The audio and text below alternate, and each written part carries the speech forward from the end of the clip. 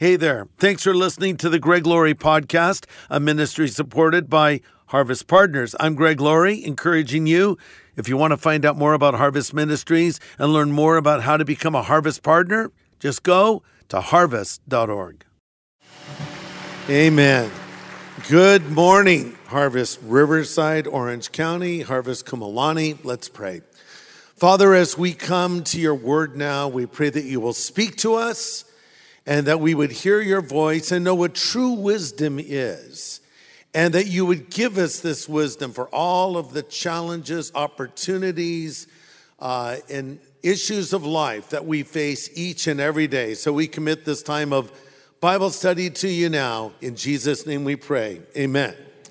Okay, grab your Bibles and turn to James chapter 3. And the title of my message is Things Jesus Never Said. But before we dive in, I wanted to mention this. I know you know this, but this is the countdown now, folks. In 38 days, the Jesus Revolution film opens around the country. So there's two dates I want you to get in your mind. February 22nd and February 24th. So February 24th is when the film opens in all the theaters, but they're doing a pre-release of the film on February 22nd. This is the date that we really ought to try to go for this simple reason. This is the one night where we've been allowed to add extra material to the film. In fact, I just shot a special presentation of the gospel. So what's going to happen on February 22nd when you go into a theater? You'll watch the film, but afterwards, I present the gospel and invite people to come to Christ. It's like an evangelistic crusade in theaters across America, literally. So this is a big one. And also, if this is well responded to, a lot of people go to theaters, if it opens big, then they add new theaters and more people are exposed to it. You're going to start seeing the campaign roll out and the promotion and all that stuff. But we're looking at this a little differently. Not just this movie is opening. We're seeing it as a spiritual tool to bring the gospel to people. Right? This is the whole thing. And this is the vision of John Irwin, the director who came to me about 7 years ago with a copy of the Time magazine with the Jesus Revolution cover and said, I want to make a movie about this. And so he wrote this script and used my life as part of it and other lives and wove it all together, I think, in a powerful way. And the idea of it is the fame of revival spreads the flame of revival. Let me explain that. By telling a revival story that happened in a time that is very parallel to the time we're living in right now, we are hoping and praying that a young generation will see it and pray for their own Jesus revolution. That's the whole point. So, and we're praying thousands of people come to Christ as a result of seeing it. So, again, February 22nd, that's the best time to get tickets. Of course, February 24th. And number two, we're launching a campaign in the very near future. We're calling it 714.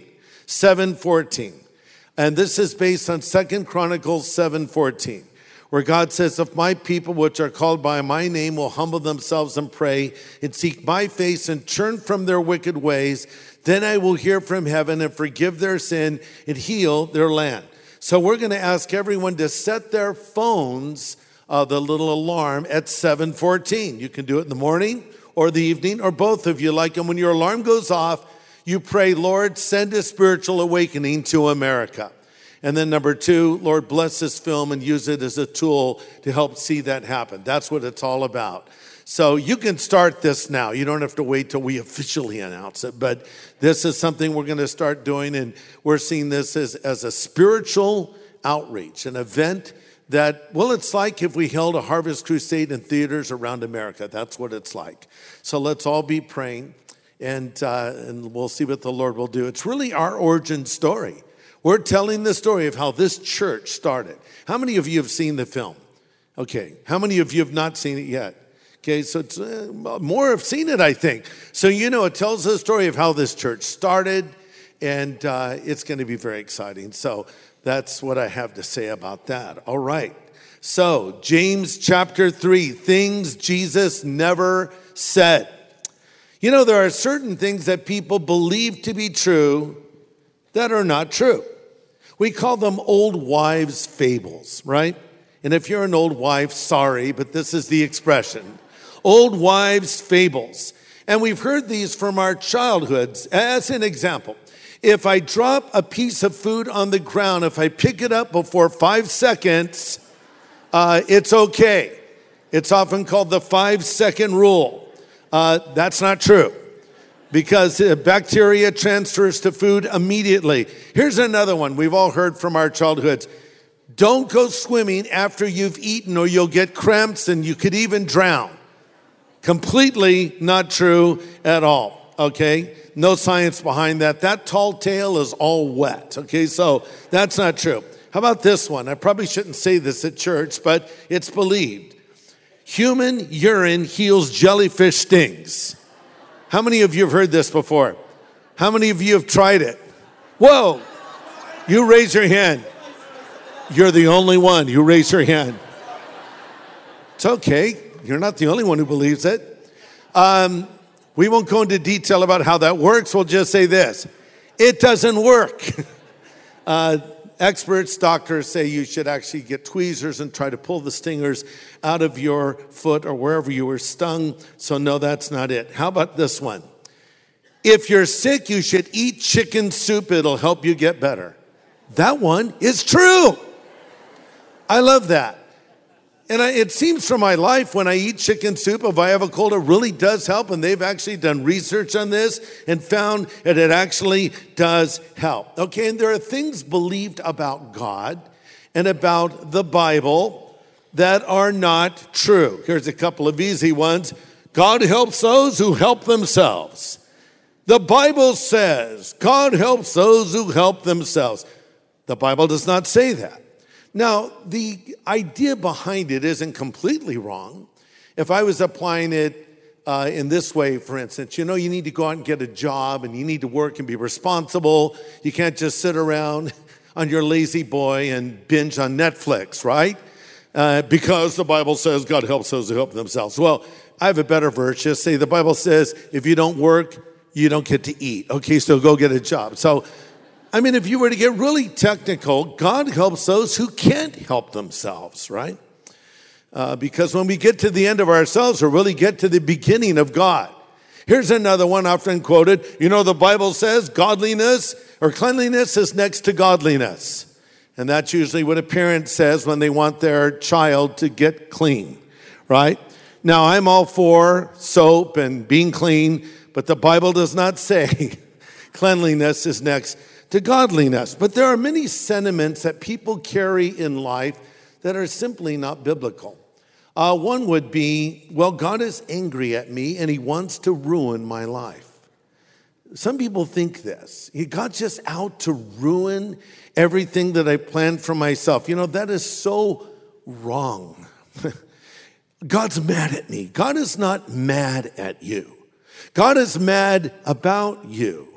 If there's one thing that's clear in Scripture, it is this: God loves you. You see it from Genesis to Revelation. He says, I have loved you with an everlasting love. Therefore, with loving kindness, I have drawn you. The Bible even says God is love. 1 John 3:1 says, behold, what kind of love the Father has given to us, that we should be called God's children. God loves you. God wants to bless you. God wants to give you a life that is worth living. Now let's take the flip side of that. And we hear people say, God loves me and accepts me as I am, right? This is usually said by someone that is probably doing something they should not do. Yeah, I know that I go out and I party and get drunk on the weekend, but God loves me and accepts me as I am. Well, I know that we're getting a divorce and we don't have a biblical reason, but still, God loves me and accepts me as I am. I know that I shouldn't do this, but God loves me and accepts me as I am. Other variations of this is, no one is perfect. And one of my favorites, hey man, don't judge my journey. Yeah, I might judge your journey a little bit, especially because your journey might lead you to the wrong place. The fact of the matter is, the Bible tells us that judgment begins in the house of God. A Christian is to be discerning, and a Christian is to make judgments. When Jesus says, oh, by the way, their favorite verses are, judge not lest you be judged, and let him that is without sin cast the first stone, right? That's our way of saying, go away and stop talking to me, Christian, with your Bible. Now, it is true, Jesus said, judge not lest you be judged, but a better translation would be, condemn not lest you be condemned. But this idea of God loves me and accepts me as I am needs to be looked at. So, is it true that God loves me and accepts me as I am? I would say technically the answer is yes. But now let me add another statement to it. God loves you and accepts you as you are, but he doesn't want to leave you that way. So I don't have to do something to earn the love of God. I have the love of God. It is extended toward me even as a sinner. While we were yet sinners, Christ died for us, the Bible says. Jesus says, for God so loved the world that he gave his only begotten son. So he loves me, but he doesn't want to leave me the way that I am. The classic example is the story of the prodigal son. He sinned against his father. He came to his senses. He decided to return home. And the father saw him and ran toward him and threw his arms around him and kissed him and hugged him and said, rejoice, this my son who is dead is alive again. He who was lost is found. And then he said, get this kid a bath and some clean clothes. Because the boy had been hanging out with pigs. He didn't smell right. He needed to clean his life up. He needed to learn that cleanliness is next to godliness, right? So this is us. We come to Jesus with all of our sin, with all of the things that are wrong, and God says, I love you. I accept you as you are. Now repent of your sin and live a new life, and I'll give you the power to do that from my Holy Spirit. So that's a commonly believed idea. And then the Bible even says, keep yourself in the love of God. That doesn't mean do things to earn God's love. But what it means is stay in a place where God can actively show his love toward you. Stay away from things that would separate you from God. Okay, here's another one that we've all heard. Follow your heart. Just no matter what in life, just follow your heart. It's similar to God loves and accepts me as I am. Other variations of this idea would be the heart wants what it wants. What does that even mean? The heart wants what it wants, or listen to your heart and you will find the truth. Now, when we use this phrase heart in English in our culture today, we're primarily speaking of our emotion. In Hebrew culture, when the Bible says, love the Lord your God with all of your heart, soul, and mind, it didn't make that kind of a distinction. It would include your mind as well as your heart, but it will say, follow your heart. In other words, follow your emotion. And we use this phrase about our heart all the time. If someone is very emotional, we'll say, oh, they wear their heart on their sleeve, right? If we're sad, we say, I'm heartbroken. If we're insensitive to the needs of others, we'll say, you are so heartless.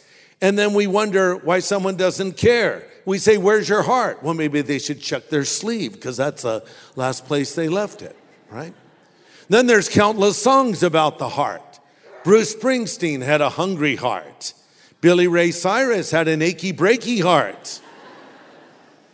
Maybe that's why Toni Braxton sang Unbreak My Heart, because Billy Ray gave her an achy, breaky heart.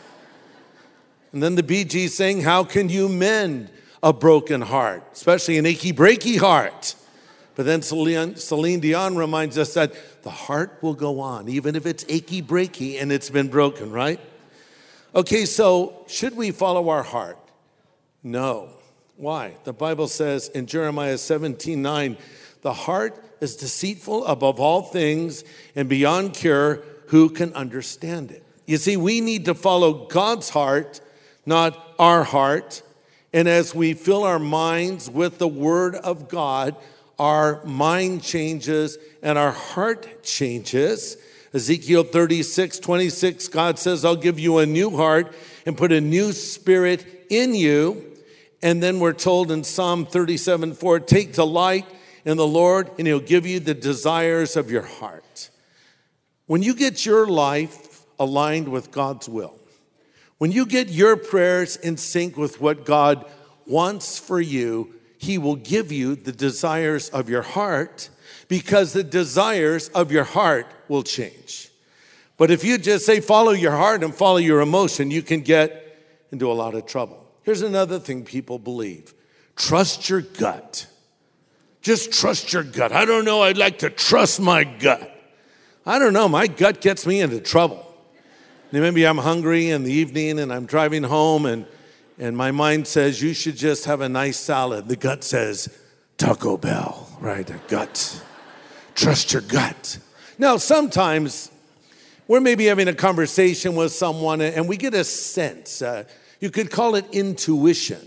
Like, I don't know if this person is on the up and up. I don't know if I trust that person. And there's some value there.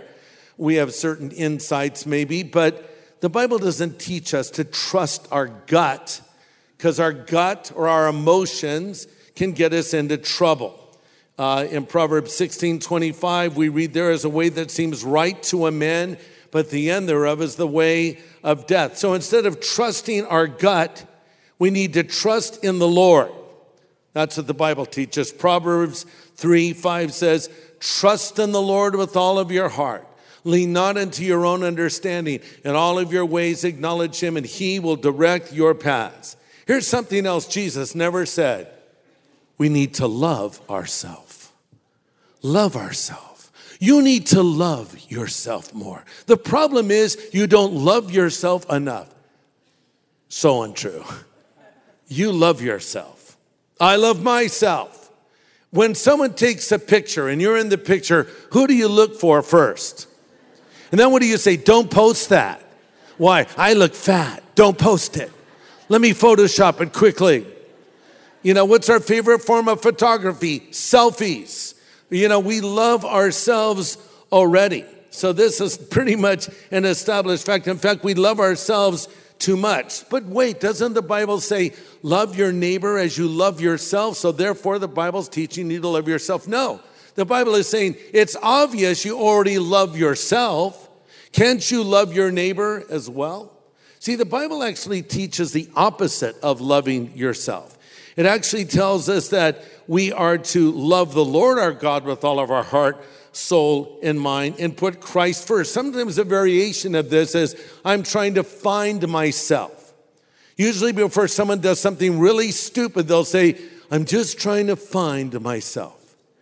Jesus effectively says, if you want to find yourself, you need to lose yourself or dedicate yourself to me. He says, if any man come after me, let him deny himself and take up the cross and follow me. For whoever will lose his life will find it. Here's another one. I deserve to be happy. I know what I'm doing is maybe not the right thing, but I deserve to be happy. Well, really? Well, the Bible even says it. No, it actually doesn't. Now, it's not that God wants you to be unhappy. God wants you to be happy in the right way. I mean, back in AD 397, Augustine said, everyone, whatever his condition, desires to be happy. So this pursuit of happiness is not unique to modern times. Mankind has always wanted to be happy. And the problem is we go about trying to find happiness in the wrong way. Oh, if I was famous, I'd be happy. Or, oh, if I, had all this money, I'd be happy. Or if I did this or did that, I would be happy. And it's simply not true. When comedian Dave Chappelle was making millions of dollars, he said he was not happy. And he was quoted to say, the higher up I go, the less happy I am. And that's why it shouldn't be a shock to us when we read of some celebrity overdosing on drugs or going into rehab for the 30th time, or sometimes tragically even taking their own lives. It's because they've climbed to the top and they found out there's nothing there. See, when you don't have it, you may think, yeah, one day maybe though, if I won the lottery, then I would be happy. But then you find out, no, that's not where it is. So it's not wrong that you want to be happy. You just need to go about finding that happiness in the right way. I deserve it. Do you deserve it? Let's not get into that. If we're going to talk about what we deserve, I'll be blunt with you. You deserve to be judged for your sin, and so do I. So don't say to God, I deserve to be happy. The Lord says, really, we're going to go there? Okay, let's take it another way. Can I be happy? The answer is yes.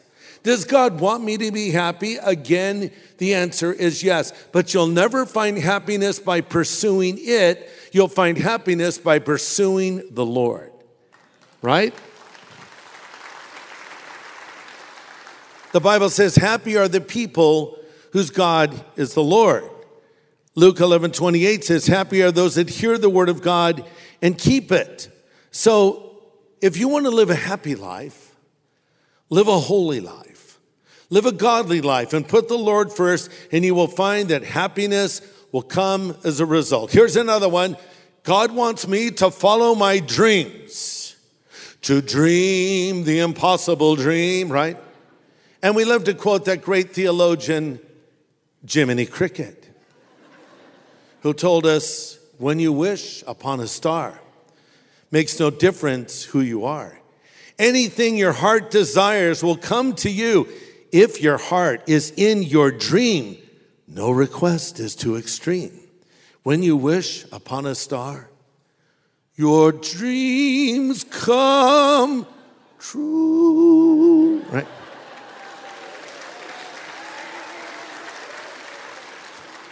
We've heard that from our childhood. We know it's true.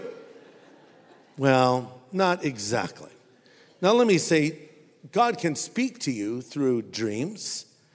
We even know that God came to Solomon, appeared to him in a dream. I'll talk about this in a moment. And said, I'll give you anything you want. Joseph also had the Lord speak to him through a dream. So it's not bad to have a dream. Even if it's the impossible dream. But sometimes your dreams are not the best dreams.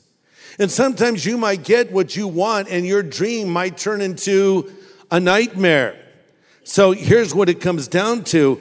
I want to find God's plan for my life. Listen to this. God's plan for your life is better than your own. Put His will first. And that's hard for us to do because that goes back to my first point. God's against me. God hates me. Wrong. God loves you. God has a plan for you. It's a good plan. So understand that. Now coming back to my dream. Okay, I have my dreams. So dedicate your dreams to the Lord. Okay, Lord, this is kind of what I think I want. But I can tell you after living a few years, that I can look back on my life and thank the Lord He didn't answer some of my prayers. Right? Thank God for unanswered prayers. The Lord said, no, God, if you love me, you'd let me. No, I love you, and that's why I'm not letting you. And you'll know this one day when you get older. And you look back in retrospect and realize my plan for you is better than your plan for yourself. Listen, God is omniscient. It's a theological word that simply means God is all-knowing. God knows everything. He knows everything about you and me and all of us. In fact, the Bible even tells us in Psalm 147, verse 4, He determines the number of stars and calls them each by name. Can you imagine that? God knows all the stars. So in 2021, the James Webb Telescope was launched. Now, a little more than a year later, the results are blowing the minds of astronomers and scientists. This space-going infrared telescope captures previously unobservable planets, stars, and galaxies right out to the edge of space and beyond. These are actual images on the screen from the James Webb Telescope. These are awe-inspiring. This is the creation of God that we've never seen before. And astronomers now estimate that there are 100,000 million stars in the Milky Way, and outside of that, millions and millions of other galaxies. And what did we just read? We read that God knows every star, each with its own name. Boy, I'd run out of names fast if it was up to me. Rover, Bob, Larry, Mary, I don't know. I mean, every one of those stars has a name that God has given to them. So I bring this up because if God has named all the stars and all of the galaxies out there, does He not care about you? He does. In fact, if it concerns you, It concerns God. Psalm 56:8 says, you keep track of my sorrows. You've collected my tears in your bottle. You've recorded each one in your book. So you can take a step of faith today knowing that God knows your tomorrow. He's already been there. He's getting things ready for you. So don't follow your dreams. Follow the Lord, who has a better plan for you than your own. And don't let the culture dictate the way that you think. There's a mentality.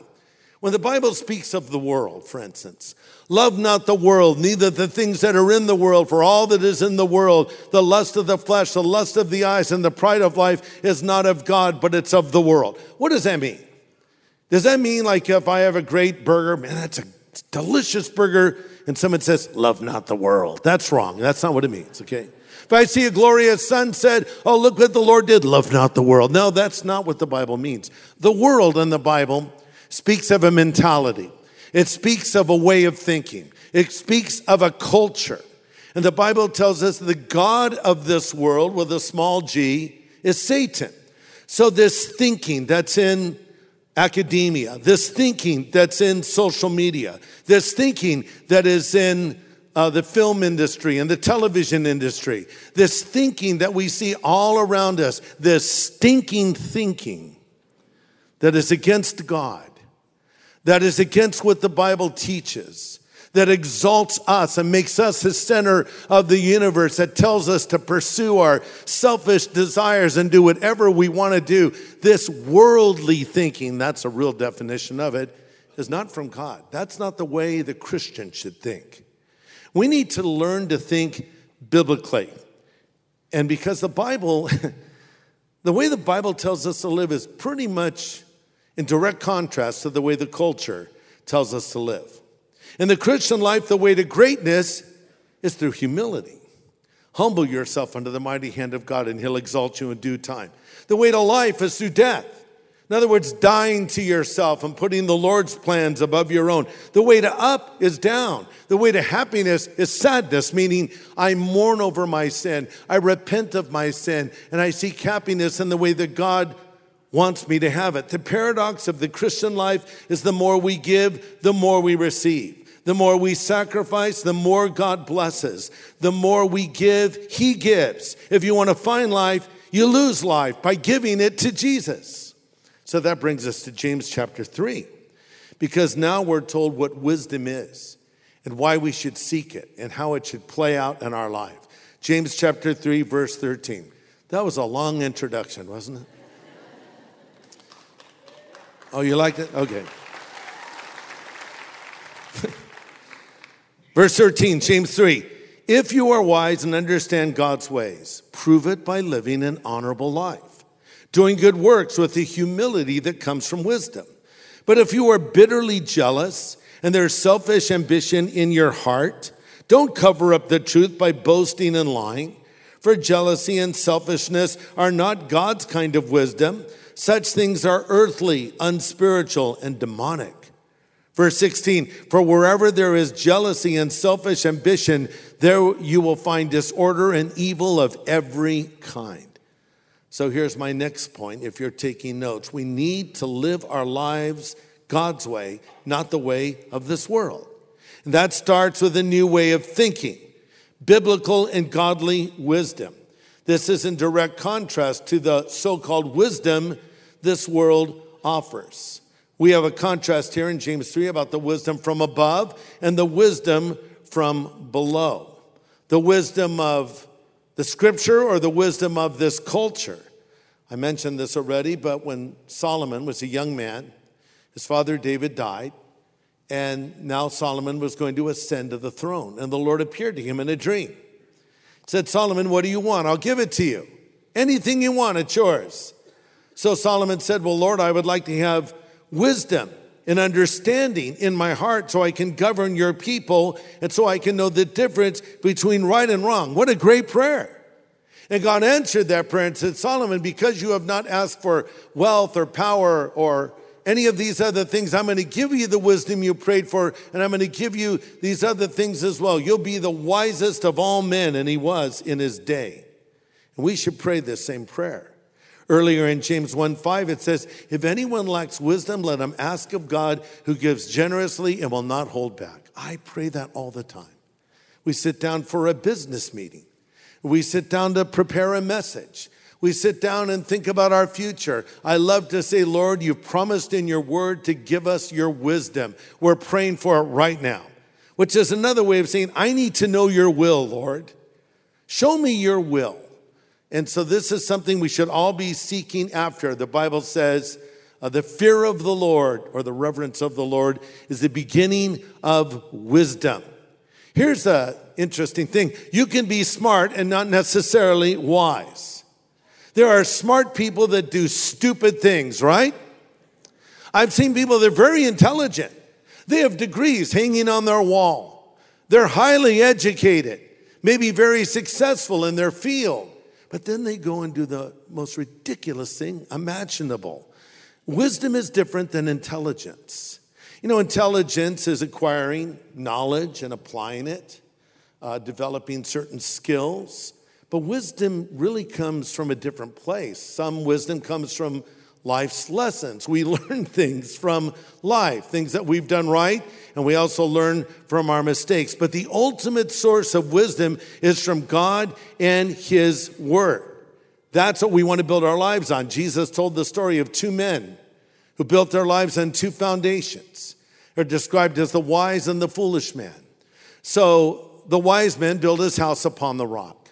And the storms came and beat upon that house, but it stood because it was built on the right foundation. In contrast, the foolish man built his house on the sand. The same storms came and his house collapsed. And Jesus concludes and says, so in the same way, whoever hears these sayings of mine and does them, he is the wise man. Whoever hears these sayings of mine and does not do them, he is the foolish man. So wisdom is known by its actions. Verse 13 of James 3. If you're wise in understanding God's ways, prove it by living an honorable life, doing good works, with humility that comes from wisdom. You know, if you claim to have wisdom and you know the scripture, show it by living a godly life. And not only living a godly life, but doing it with humility.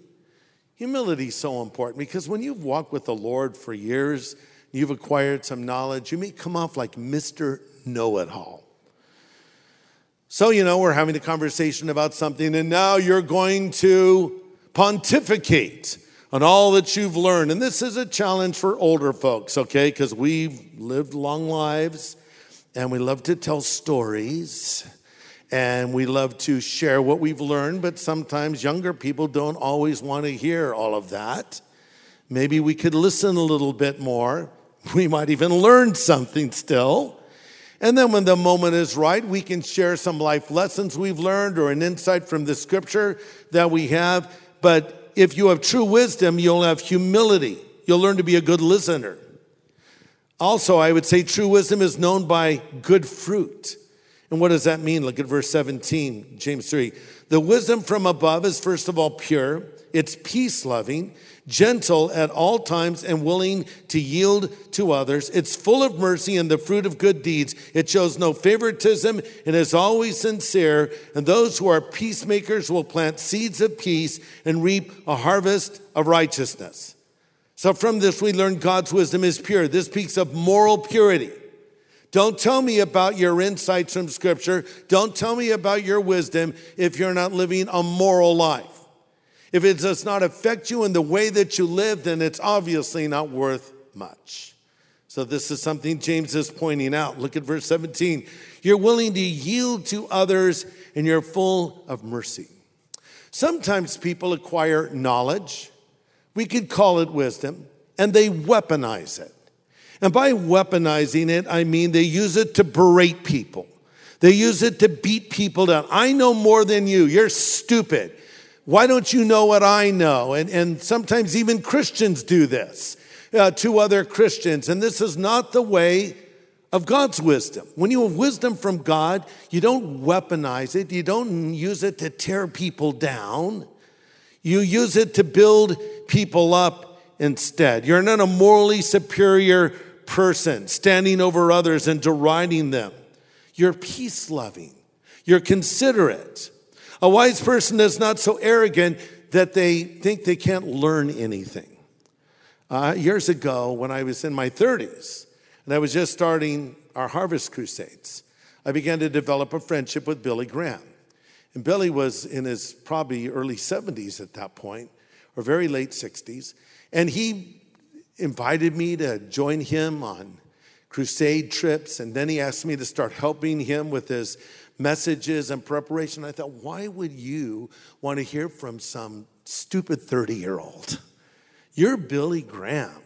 But this is the thing that amazed me about Billy Graham, was his humility and his willingness to keep learning. He was always a learner, always had questions, always wanted to grow more. He'd even say, Greg, just share something from the scripture with me, which was very intimidating to preach in front of Billy Graham, I have to tell you.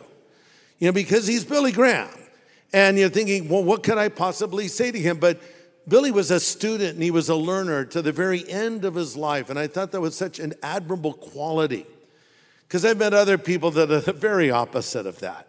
You share something with them, they'll cut you off, kind of correct you, tell you the way you should be thinking about it. That's not the way you use wisdom. You use wisdom with humility and to help others and to be a peacemaker, not a troublemaker, and a bridge builder, not a bridge burner, and be a stepping stone and not a stumbling block. Okay, so one last thing that Jesus never said. If I live a good life, I will go to heaven. This is believed by so many people, it's shocking. Sometimes it's even believed by Christians. We maybe don't say it out loud, but in our way of thinking, we reason, if I do X, Y, and Z, I will have the favor of God.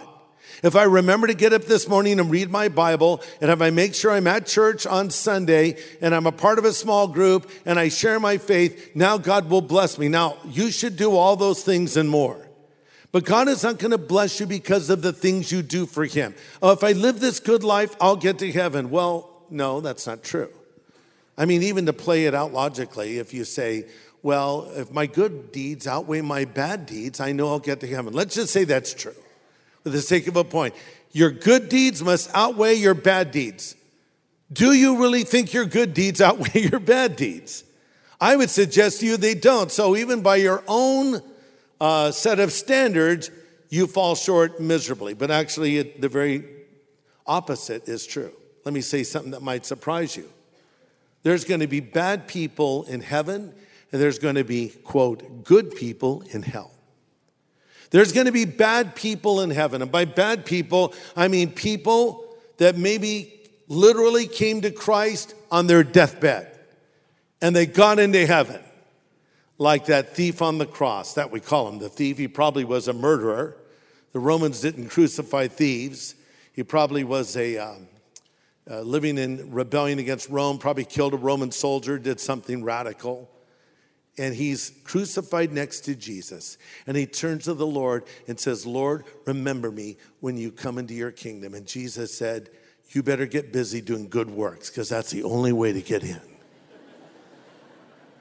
No, Jesus didn't say that. Another thing Jesus didn't say. He said, truly I say to you, today you'll be with me in paradise. But why did he say that? Because on the spot in that moment, that man believed. That's how long it takes to believe. Just like that. Lord, remember me. Interestingly, prior to this, he had been mocking the Lord along with the other man who was crucified and the crowd below. Hey, if you're the Christ, why don't you save yourself? Then Jesus said, Father, forgive them, for they know not what they do. This man in a nanosecond believed and turned to Jesus and said, Lord, remember me when you come into your kingdom. That's how fast faith can happen. And I've prayed with many people on their deathbeds and led them to Christ right before they entered into eternity. And how wonderful it is to say to someone, now because you've put your faith in Christ, you will go to heaven. So there's going to be, quote, bad people in heaven. Because heaven is not for good people, it's for forgiven people. Okay? And there's going to be good people in hell. And when I say good people, I say people that trusted in their own human efforts, people that trusted in their own personal reality, maybe even someone that trusted in the religious things they did. Jesus said, many will come to me in that day and they'll say, Lord, Lord, did we not prophesy in your name and cast out demons in your name and do many wonderful works in your name? We could update it and they might say, Lord, Lord, were we not baptized in your name? Did we not receive communion in your name? And Jesus says to them, depart from me, I never knew you, you workers of iniquity. Oh, but these are good people. These people paid their taxes. These people recycled and put the right trash in the right can. They did everything right. These people, they drove Priuses and ate kale and didn't damage the environment. They're good people. Yeah, but you're not good enough. That's why the Bible says it's not by works of righteousness that we're saved, but it's His mercy that He extends to us. For by grace you've been saved through faith, not of works, lest any man should boast. No, Jesus never said if you live a good life, you'll go to heaven. But here's what Jesus did say.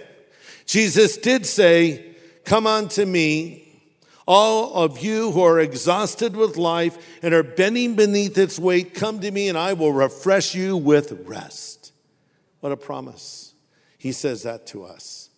Yes, God loves you. No, God is not against you. Yes, God has a plan for your life. Yes, His plan is better than your own plan. Will you say, Lord, I want your will above my own? Will you put Him first in your life? Then you will find the happiness you want, not from seeking it, but from seeking Him. And it all starts with asking Jesus Christ to come into your life. And I wonder if you've all done that. I would think you have. You're at church or you're watching right now, wherever you are on one of our campuses or watching online, that's all good. But has there been a moment in your life where you asked Jesus Christ to forgive you of your sin and you asked Him to come into your heart and life to be your Savior and your Lord? You say, well, I was raised in a Christian home. Well, that's great. But there still has to be a moment where you come to Christ and you believe in Him. This is a decision only you can make. I made that decision many years ago as a kid. And many of you made that decision at a marked point in time you can remember. And you'll know it if you've done it. And if you're not sure if you've done it, you can do it right here, right now. In a moment, we're going to close in prayer. And I'm going to extend an invitation for anybody here who wants their sin forgiven. They want to fill that hole in their heart. They want to find the happiness that they desire. They want their guilt removed. Or they've made some big mistakes and they've sinned against the Lord and they want to make a recommitment to Him. You can do that right here, right now, as we close in prayer. Let's all pray. Father, speak to the heart of every person here. Every person watching. If they don't know you, we pray that your Holy Spirit will convict and convince them of their sin and bring them to yourself right now.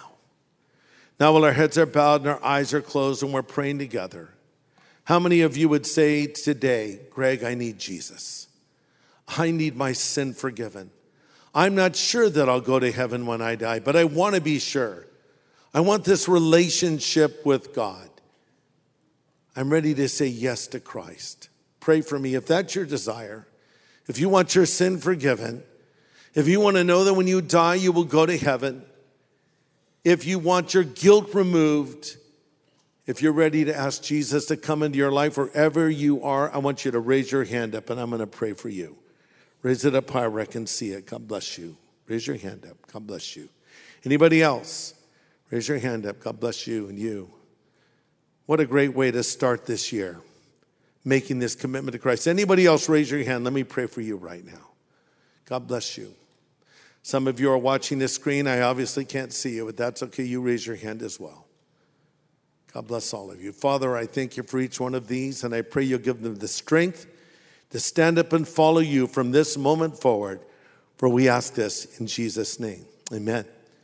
Listen, everyone that Jesus calls, He calls openly and publicly. And in a moment, we're going to have our worship band lead us in a song. And I'm going to ask you when this song starts, you that raise your hand in that last moment of prayer, saying that you wanted Christ to come into your life, I'm going to ask you to get up out of your seat and step into the aisle and walk down here to the front, and I'm going to lead you all in a prayer. Now, you in the balcony, it takes you a little longer, but you come down those stairs. You that are outside, you come around to the back of the sanctuary. You at Harvest Orange County, you just walk to the front there of the stage. You at Harvest Kumalani, you do the same. You walk forward to the front of the stage. And then when you all get to the front, we're all going to pray a prayer together. So again, if you raise your hand, even if you did not, but you want your sin forgiven, you want Christ to come into your life, you want to know with certainty that you'll go to heaven when you die, you want to fill this hole in your heart, get up out of your seat, step into the aisle, walk forward, and make your public stand for Christ. And when you get here, we'll pray together. Get up and start coming right now. Make your stand for Jesus Christ.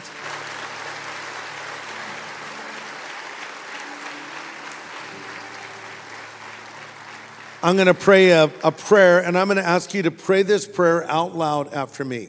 This is where you're asking Jesus Christ to come into your life to be your Savior and Lord. You folks at Harvest Orange County, you pray this same prayer. You guys at Harvest Maui, you pray this prayer. You that are watching online, you can pray it wherever you are. So again, as I pray this out loud after me. Let's bow our heads and pray. Pray these words. Lord Jesus, I know that I'm a sinner, but I know that you're the Savior who died on the cross for my sin and rose again from the dead. Jesus, I turn from my sin. I repent of my sin.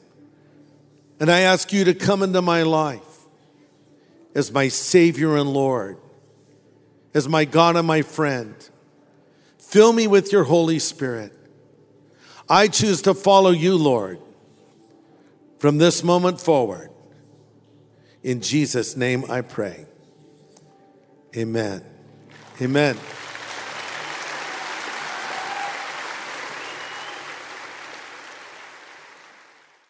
Hey, everybody. Thanks for listening to this podcast. To learn more about Harvest Ministries, follow this show and consider supporting it. Just go to harvest.org. And to find out how to know God personally, go to harvest.org and click on Know God.